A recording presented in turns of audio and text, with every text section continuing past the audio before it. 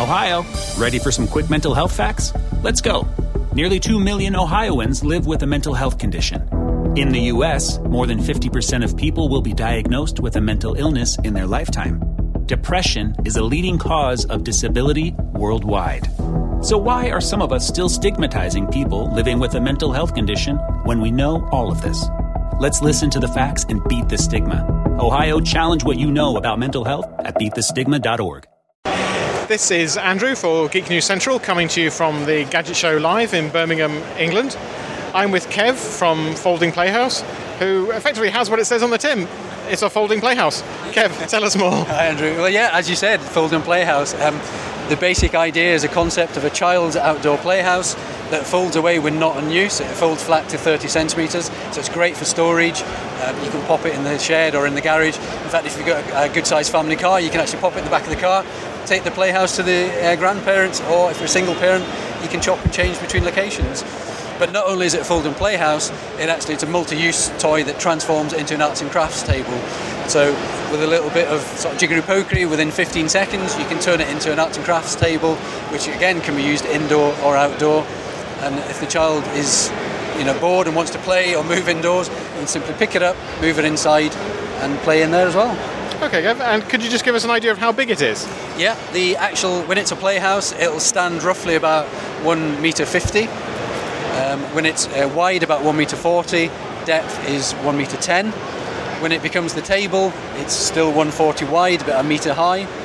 And when it folds flat, it folds to 1 metre high, 1.40 wide, and 30 centimetres depth.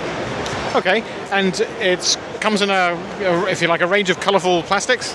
It will do, yeah. We're at the concept stage at the moment, so we're experimenting with colours, whether it's either primary colours, unisex colours, or gender-specific colours.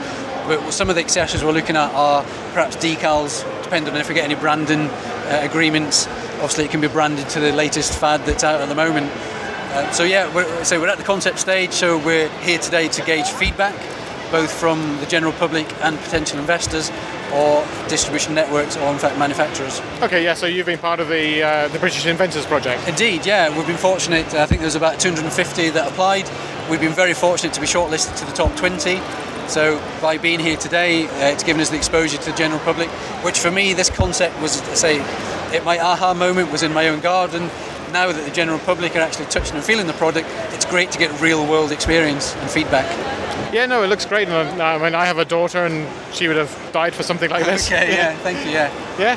No, so in your, what sort of development path are we on? I mean, you're talking about getting interested parties. Yeah, we've got interested parties at the moment. Some are lukewarm, some are slightly warmer than that, but I don't want to get into details at the moment. Course. But we're trying to expand all our options that we've got available to us at the moment. So for the last 12 months, we've been developing the concept with a product design company.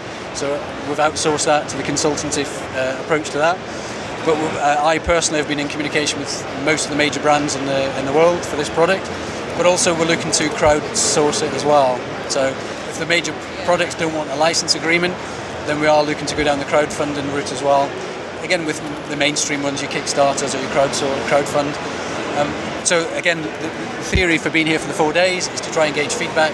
A, is there a market for the product? B, what price will people pay? And obviously, when we're going to crowdfund and do a video for that, we can actually give real-world data.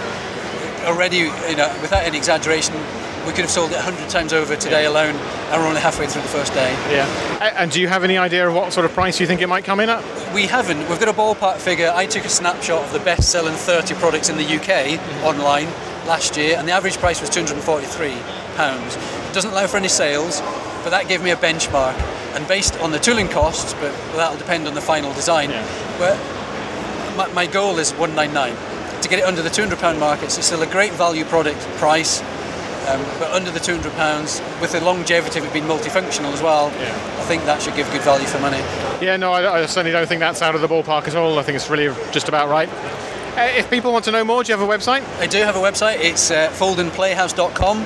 It's purely information-led at the moment. There's no sales pitch on there. But if anybody's interested in buying the product, obviously they can register their interest. We have got quite a bit of traction, so hopefully they can register. We'll keep them in a database. And likewise, if any trade inquiries or investors would like to find out further information, then it's foldingplayhouse.com. Thanks very much, Kev. Thank you very much.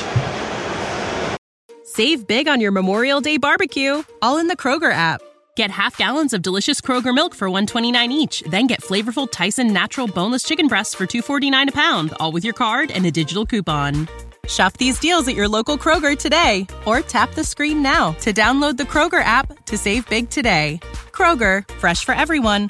Prices and product availability subject to change. Restrictions apply. See site for details.